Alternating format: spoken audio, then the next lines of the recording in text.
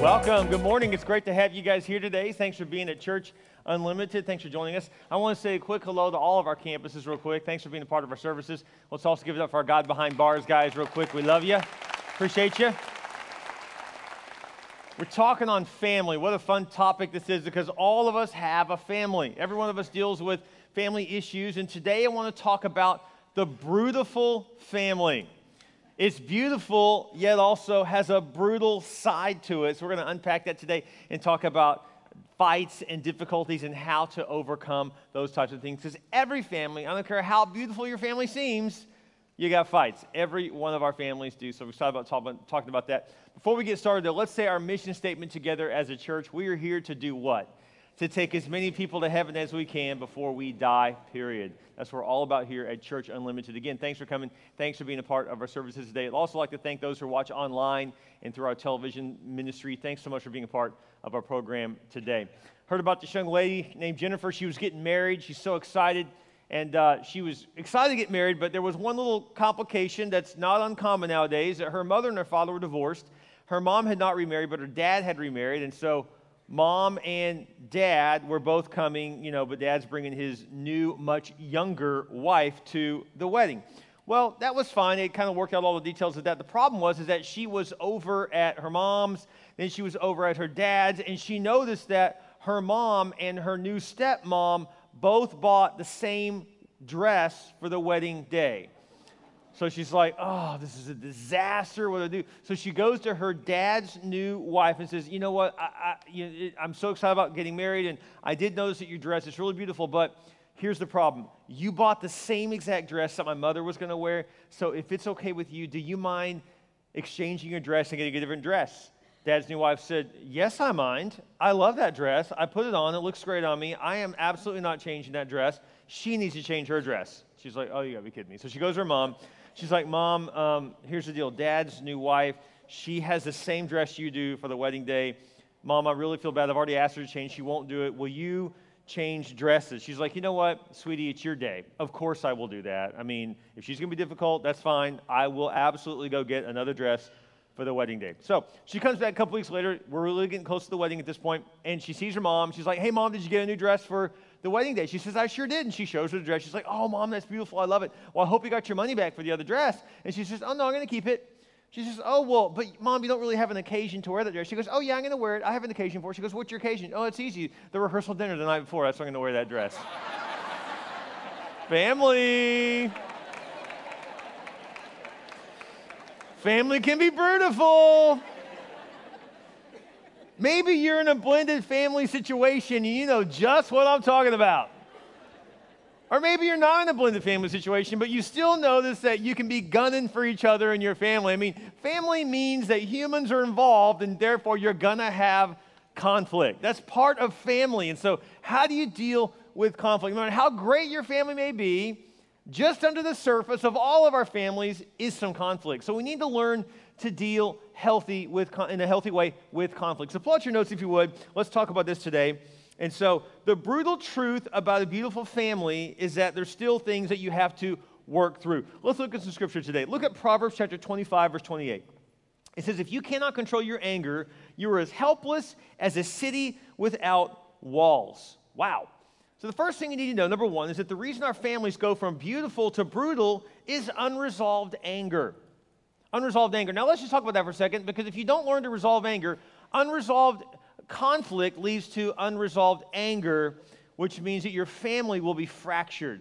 And so if there's a constant battle going on in your home, you've got to learn to solve that battle. Maybe you're in the middle of a fight right now with your kids. Maybe you're in a fight with your spouse. Maybe your kids have ganged up against mom or dad, or kids are really good at trying to separate mom and dad. You know, that's not what mom says, dad. That's not what dad says, mom, right? And so they're good at working those angles, right? And so what do you do when you're in conflict? Well, the first thing we need to know is there are 4 simple ways that all of us express anger. And so it's important to know the way you express anger so you can try to avoid that, because all of us express anger in different ways. And so I want to give you 4 simple ways. We find these in 4 different biblical characters in the Bible that people express anger. So let's just jump right in these. The first way we express anger, Genesis 4, verse 5, we see Cain and Abel. It says, Cain was very angry and his face grew dark with fury. Maybe you're the one that gets furious, right? And so he was dark with fury. Why are you angry, the Lord asked him. Why is your face so dark with rage? It can be bright with joy if you will do what you should. But if you refuse to obey, watch out. Sin is waiting to attack you, longing to destroy you, but you can conquer it. And of course, one day we know he doesn't do that. One day, what does he do? He goes out and attacks and kills his brother. So the first way we express anger, many people, number one, is the machine guns, right?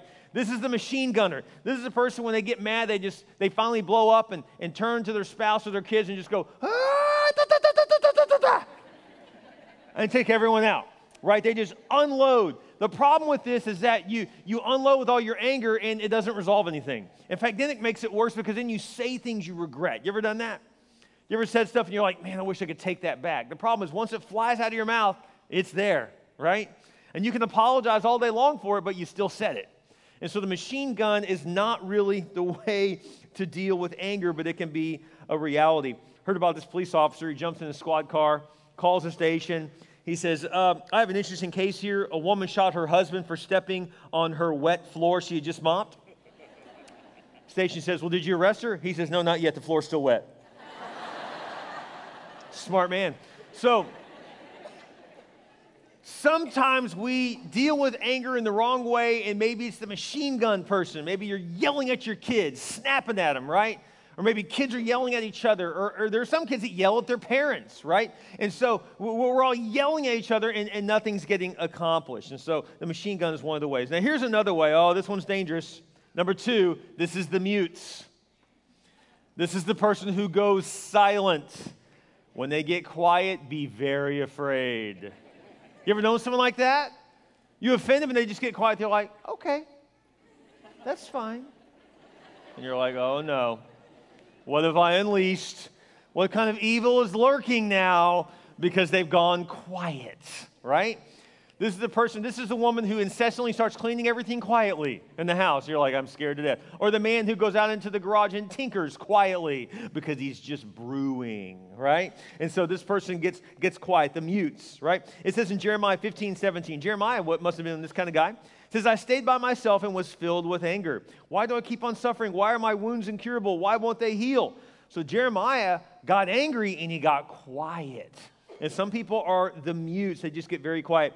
Heard about a woman, she said, I've been giving my husband a silent treatment all month long. And he came to me and he said, wow, honey, we've never gotten along so well. Sometimes it doesn't work. So the silent treatment is something a lot of people try. But again, the problem is that you're quiet, but you still haven't resolved anything. And so it doesn't really work. It's true the volume may be lower in the home, but you still have unresolved anger. Now the third one is a popular one too. Number 3 is the martyrs. The martyrs. This is the professional pity party thrower. They are good at being a martyr, right? And so it says in Luke chapter 15, verse 28, this is the older brother. This is a story about the prodigal son. Remember, the prodigal son is a picture of God and us. And so the father gives his son, because the son says, Dad, I don't want to live here anymore. I don't like your rules. Give me my money. I want to get out of here. Just give me my inheritance. I'm going to go live on my own. So he leaves, and he blows all his money on fast women and fast cars, fast everything, right? So he basically goes to Vegas, and he just goes crazy. Comes back broke, right? If you read the prodigal son. And when he shows back up, he realizes, wow, I really screwed up. I blew up my whole inheritance. And now he's living horribly. He's doing really bad. So he goes to his dad humbly, and his dad, of course, accepts him back and is happy that his son's returned. And so he forgives him, puts a ring on his finger, puts a robe on his back, throws a party, says, my son's back. Praise God, I have a relationship with him again. The problem with that is the older brother, who didn't do anything wrong, is really hacked off. He's like, are you kidding me? So he goes out, blows his entire inheritance, comes back, and now you celebrate him. You haven't thrown a party for me. And he's really upset. But look how he shows his anger. It says in Luke chapter 15:28, the older brother was angry and wouldn't go in. He wouldn't go into the party. His father came out and begged him. He was being a martyr. Woe is me. This isn't fair. Life is difficult. The martyr always can tell you all the reasons why their life is unfair, why everything goes bad for them. I'm the only mother who has teenagers who don't respect me. Really? You really believe that? Are you kidding me? Look around you. This is crazy, right? I'm the only one who has a problem with my boss at work. I'm the only one who deals with this. I'm the only one. And so this person is always telling you about why they're the only ones dealing with it. Why is it? Woe is me. I can't believe. They're always a perpetual victim, the martyr is, okay? And so they're always telling you about how bad their life is. This is a professional pity party thrower. The problem with pity parties is no one wants to go to a pity party. And so people eventually leave and get away from you, and you don't realize, why don't I have any friends? And then it gets worse. You're like, not only do I have this problem, but now no one wants to talk to me about it. It's because everyone's tired of the negativity. It drives them crazy, and so people run from this kind of person over time. So the martyr is another way that people deal with anger. And then the last one here, this is also a popular way people deal with anger. The Pharisees dealt with anger in an inappropriate way too. They first went to Jesus above table, right? And they're like, why are you this way? And why are you that way? And they're mad at Jesus, and that didn't get them anywhere. So then they began to realize, I'm not getting anywhere talking to Jesus, so now I'm going to talk about Jesus below the table, right? And so this person, number 4, is the manipulator. The manipulator. And so sometimes when people get angry, they want to manipulate you. Luke chapter 6, verse 11 says, at this, the enemies of Jesus were wild with rage and began to plot. They begin to plot his murder. Maybe someone's not plotting your murder, but they may be plotting to embarrass you, plotting to cause a problem. This is the son or daughter who doesn't say anything weird or negative in front of mom or dad, but whenever they're with their friends in public, then they do. Why? Because they know it embarrasses mom and dad. And so the way they show their anger is they're like, I'm going to make mom look stupid. I'm going to make dad look dumb, right? Or how about this one? The master manipulator is also good at withholding love. I love you. I don't love you. You ever had a child like that I'm just going to withhold my love because you withheld the car keys, so I'm going to withhold my love. You withheld the cell phone. I'm going to withhold my love. You withheld my ability to go to the friend's house, so I'm just going to seal it up, right? And the reason why this is so popular, parents, among kids is because what else do they own? They own nothing. All they really know that they can hurt you with is the fact that you love them, and so if they withhold the love, it hurts you.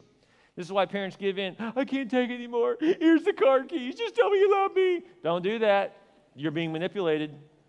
And so that's what they're doing. Or how about this one? Self-sabotage is another one. They know that you value them, so if I hurt myself, it'll hurt you.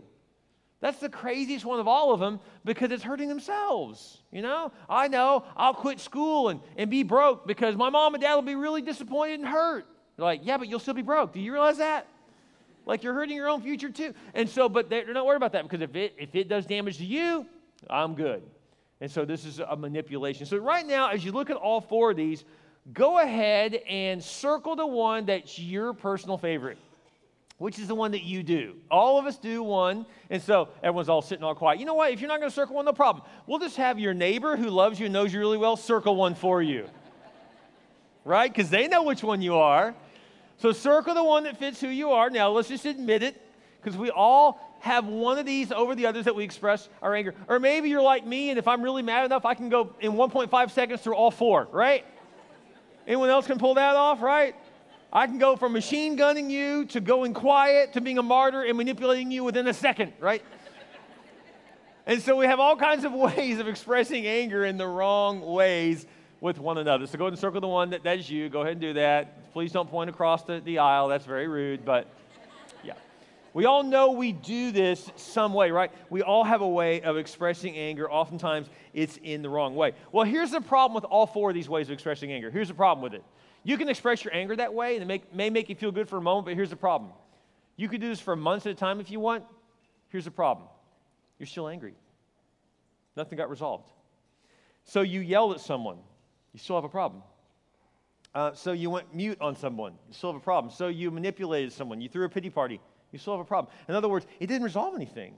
See, the problem with these ways of expressing anger is that it does show that you're angry. It just doesn't resolve the anger.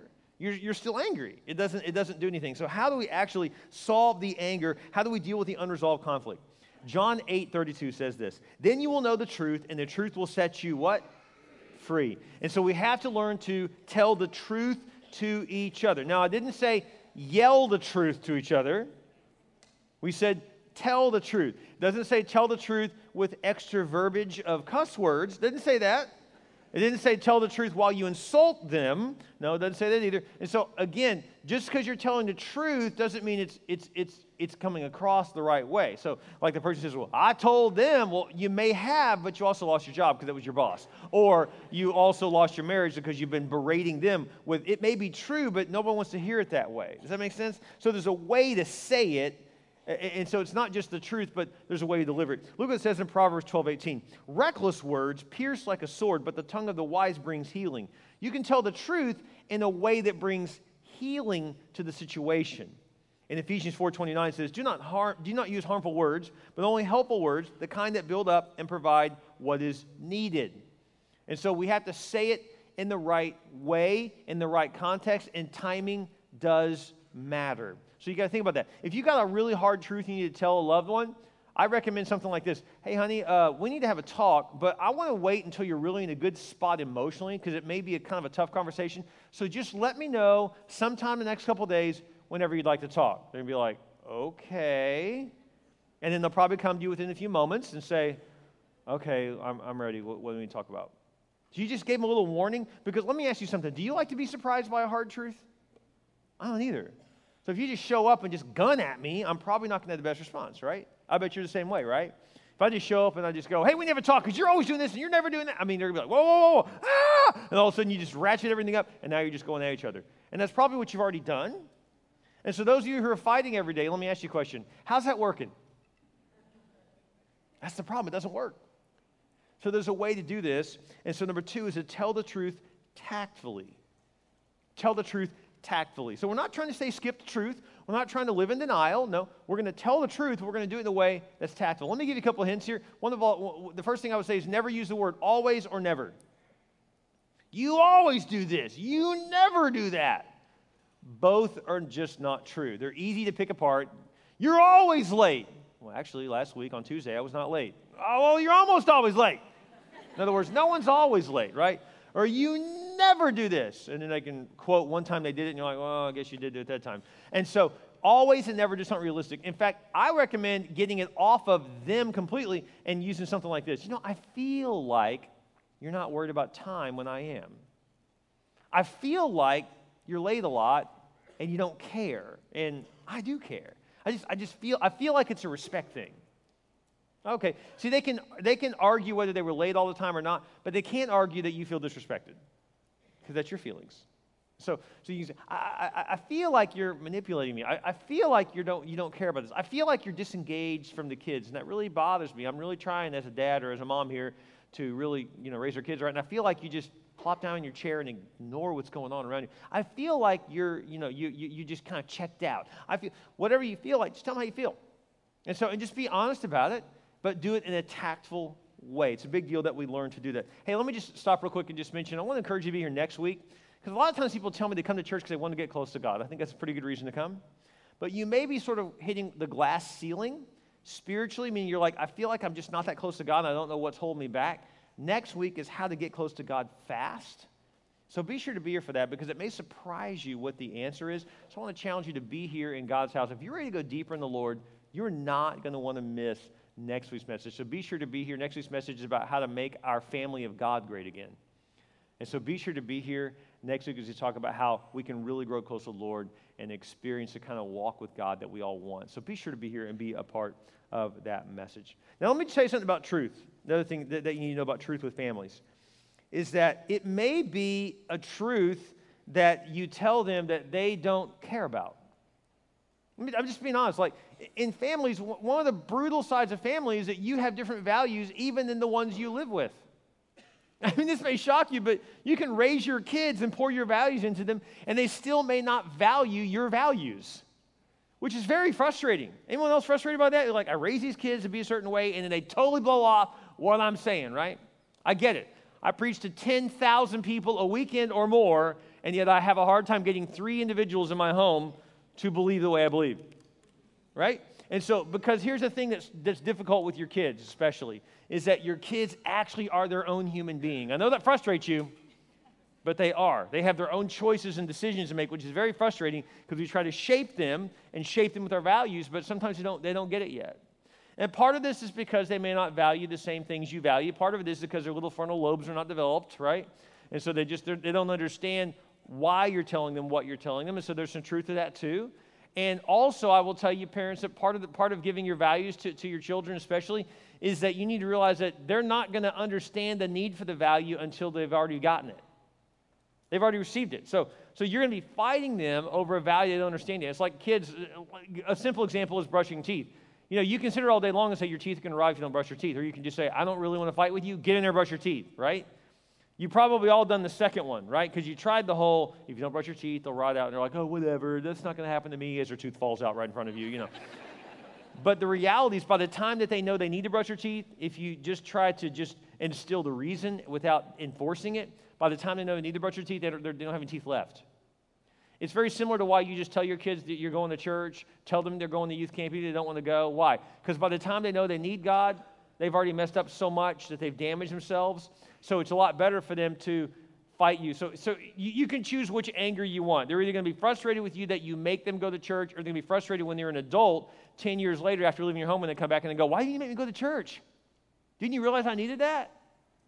So which one do you want? You want them hacked off now or later? I'd rather have them hacked off now and get church in them and get God in them than 10 years later. I can't tell you how many countless friends I've had that I remember in high school that just blew off God and just did whatever they wanted to do and had virtually no rules, that all went back to their parents in their 30s and went, what the heck were you thinking? Well, I thought I was being your friend. I didn't need a friend. I needed a parent. So I would rather have my kids angry with me now at 14, 15, 16 than have them mad when they're 30 going, Mom, Dad, did you even love me? What in the world were you thinking let me go do that? I wasn't ready to handle that. So I'd rather tell them now at 14, 15, 16, you can't handle that yet. Yeah, I can. No, I know you think you can because your friends are doing it, but your friends are screwing themselves up doing that, so we're not going to do it. Well, you're so strict. Yes, I am, because I love you. And so which battle you want? You're going to have a battle either way. You got to get over this, that in your family, parents, you're not their friend. You are not their friend. I'm friendly with my kids, but I'm their dad. I'm not supposed to be their friend. Does that make sense? So I got to just enforce the rules. It sounds all nice in a sermon. It is really hard to do in my home. Anyone else can relate to that? Like, we can talk all big in here, but man, doing it at home is tough. It is difficult to do it, but you got to do it because it's the right thing for them. And so I have to just tell them, look, I know you don't understand this, but this is the way the rules are going to be because I love you enough to tell you this. We're not going to do that. And so you just got to enforce the rules. And so as hard as that can be, if you have a good reason for it, then just tell them the reason. That's a big deal. No, I talked about some of that last week. But the reason I wanted to bring this up is because if someone gives you a hard truth that you don't relate to, that you don't agree with, remember this. You're a family, which means it doesn't have to make sense to you. If it's a problem in the family, it's a problem. Let me give you a point. Let me give you a case in point. If you are late perpetually and your spouse is really bothered by it, if she or he is not bothered by it, no problem. No harm, no foul. But if they're really bothered by it, you say, well, I just don't value being on time. But they do. So the question is, do you value them? It's no longer about whether you value time and being punctual. Do you value them? If you value them, learn to be on time. Does that make sense? Because part of being in a family is that it's not just about you. It's about working together. How many of you guys have kids that when you say, would you clean up the kitchen, they go, I didn't make that mess? Anyone have a kid that does that? Anyone have a spouse that does that? Okay, so it's like I tell my wife all the time, I'm like, you're raising 4 kids. I'm the 4th, you know, and so. But it's true, we have a tendency to say, well, I didn't make that mess. But if you let them get away with that mentality, you're teaching them to be an individual living in a family. It doesn't work like that. You're a family, which means that families do things that affect the community. So, in other words, well, I understand you didn't make that mess in the kitchen. Let me ask you something. What part of the mortgage did you pay this month? Oh, none? Oh, so I paid your portion of the mortgage, then maybe you should clean my portion of the kitchen. Does that make sense? It's a family. We're all in this together. And so since last time I checked, I'm paying for your college, I'm pretty sure you can clean the dishes. Does that make sense? Like, you can do a part, I'm doing a part, and collectively together we all have a role to play. Part of maturity is getting your eyes off yourself. When you're a baby, right, you're, I want this now, it's mine, right? Hopefully you're still not saying mine at age 32. Right? At some point you say ours. At some point you say I'm sharing my life with others. And so maturity is actually the ability to look beyond yourself. And we live in a very narcissistic culture where everything is about ourselves. This is a huge problem in our world today. So we've got to get our eyes off ourselves, or in the case of my home, get our eyes off our phones, right? And realize there's actually a human on the other side of the room and learn to engage with each other. Does that make sense? And so the only way that's possible is that we're going to have to learn that part of being a part of a family is adjusting your decision-making, adjusting your habits, adjusting your lifestyle to meet the needs of people in your home. So I know it's good for you, but it's not good for everyone else. I don't want to eat now. Well, your mom made dinner, or I made dinner, and it's hot right now, so you're eating now. Even if you don't, but I'm not hungry now. Well, get hungry. You're eating now. You need to adjust when you eat to when we have it made. Why? Because we're a family. Does that make sense? So we have to be willing to adjust with one another. And let me just tell you this. If you have a nonstop fight going on in your home, mark my words, this is something you can tweet right now. If there's a fight that's nonstop in your home, someone is not taking responsibility for their actions. We're always fighting, which means someone's always blowing someone off. That's the only way a fight continues. When you change, the fight goes away. It's real simple. Make a change, no more fighting. Change doesn't happen, fighting continues, right? And so when I hear people say, oh, I just don't know how the fighting's going to stop, I can solve it real fast for you. Tell me where they're offended, quit offending them. This is not complicated. This is extremely simple, but we're not willing to do it. This is the teenager who's home 10 minutes late from curfew, and then you fight 2 hours the next day over it. Was it worth 2 hours? 10 minutes? You got to help them process that. They're like, yeah, I've been sitting here for 2 hours fighting my mom and dad about it. I just lost the keys to my car. I just lost my phone. I can't go out with my friends. Over 10 minutes. Was that worth it to you? No. Then you may want to come home 10 minutes earlier, right? It's like the husband and wife are nonstop fighting all the time. You say, well, she's always fighting me because I go hang out with my buddies. Are they worth that to you? Are they married to you? Did you devote your life to them? Then are you willing to throw your marriage over one or two buddies? You may just want to say, we're not hanging out anymore because it bothers my spouse.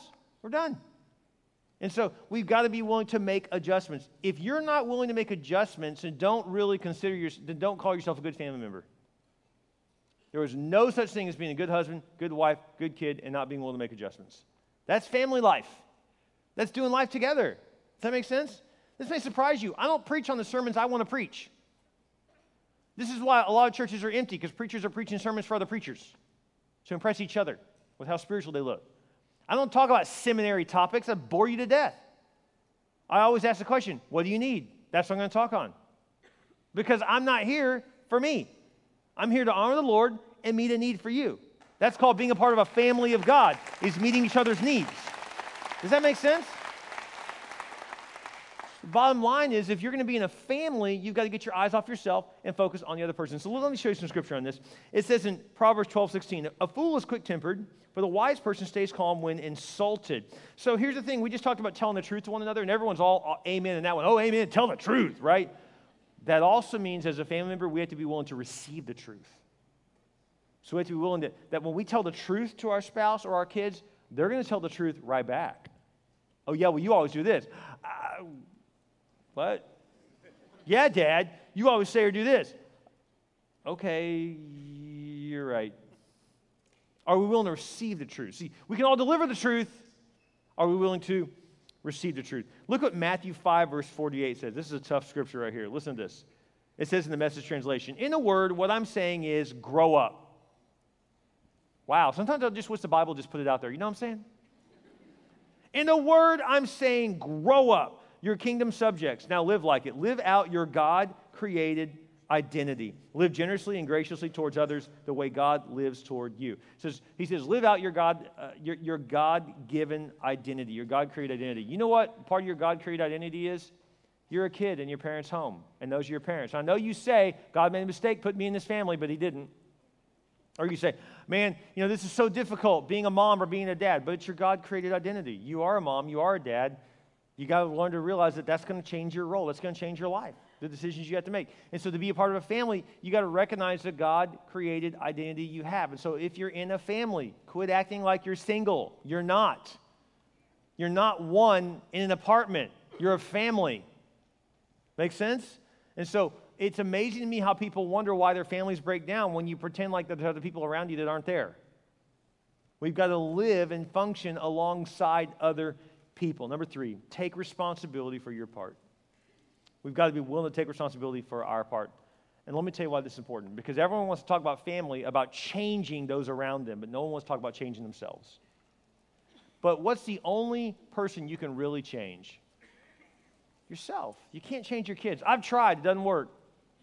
I've tried and tried to put a little remote control in their mind, and it won't work. So I realized the only thing I can do if I really want to change them is change my parenting style, change my communication approach, change my tactics, change how I respond to them. And if I'll just change me over time, it changes them. But the Bible's very clear on this, that the fruit of the Spirit is not other control. The fruit of the Spirit is self-control. So the answer is, Lord, what can I change about me? I can't change my spouse. I've tried, but I can change me. I can't change my kids. I've tried, but I can change me. You know, students, you say, I can't change my parents, but I can change myself. That's right. And so I want to challenge you today to realize if you want to make your family better, the answer is to control the portion you can control. And so if you got a family of 5, you can make a 20% correction of your family, your portion. Family of 4, you have the ability to control 25% of your family's interactions. You. Family of 3, your odds go up. You can control 33% of that family. You get the point? All you can control is you. Would you bow your heads with me? Every head bowed, every eye closed. Would we just take a moment? With your head bowed and your eyes closed, just think about how you've been expressing anger and ask the question, Lord, is this working? Is it working? Is being a manipulator working? Is being a martyr working? Is going mute getting me where I want with my family? Is becoming a machine gun and just yelling and screaming and breaking dishes, is that working? Probably not. Maybe your prayer today is to say, Lord, help me, God, to tell the truth tactfully.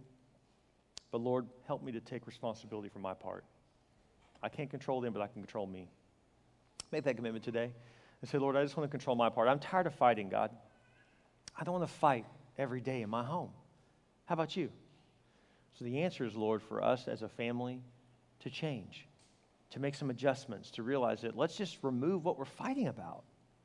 Let's just take care of this problem. Let's just make some simple changes so we're not always fighting. Unresolved conflict leads to unresolved anger, and unresolved anger, guys, leads to divorce. Unresolved anger leads to you not having a relationship with your kids. Unresolved anger leads to factions and fractions that can last decades. Life is too short not to really love your family. So let's not have unresolved anger. Maybe this will foster a good conversation on the way home today to say, honey, we need to talk. We need to talk about this issue. Because if you want to have a beautiful family, you're going to have some brutal moments, some brutal honesty to work out those issues so you can really be one with one another. With your head bowed and your eyes closed, make that your prayer today. Say, God, I want to work this out. I don't want to be fighting with my spouse all the time. I don't want to be fighting with my kids. I want to have a great family. I want to enjoy ourselves. So I want to resolve this problem today. Choose today to say, Lord, we're just going to come to some resolution so we can quit fighting and start to really have peace and harmony and connection again in our family. With your head bowed and your eyes closed, God loved you so much that he sent his son, Jesus, to reconcile you to him, to get a right standing with him once again. The Bible's pretty clear that we've all sinned and fallen short of God's glory. We've all done things that have taken our ability away to be in right relationship with God. And if we're not in right relationship with God, we don't go to heaven. I don't know if you knew that. So the way to be in right relationship with God again is to accept what Jesus did for you at the cross. He paid the price for your sins and for mine. Then Jesus rose again from the grave, proving that he's God. With your head bowed and your eyes closed, you can receive Christ right now by praying this very simple prayer. Would you pray this prayer with me? We're going to pray it out loud together. For those who've never received Christ, you can receive him right now. You can just pray this prayer. You can say, Dear Jesus, I realize I need you. I believe you died for my sin. And I believe you rose again. I repent of my sins. I ask you to come into my heart, be my Lord, and be my Savior. Thank you, Jesus, for saving me. In your name we pray. Amen. Isn't God good? His word is so true.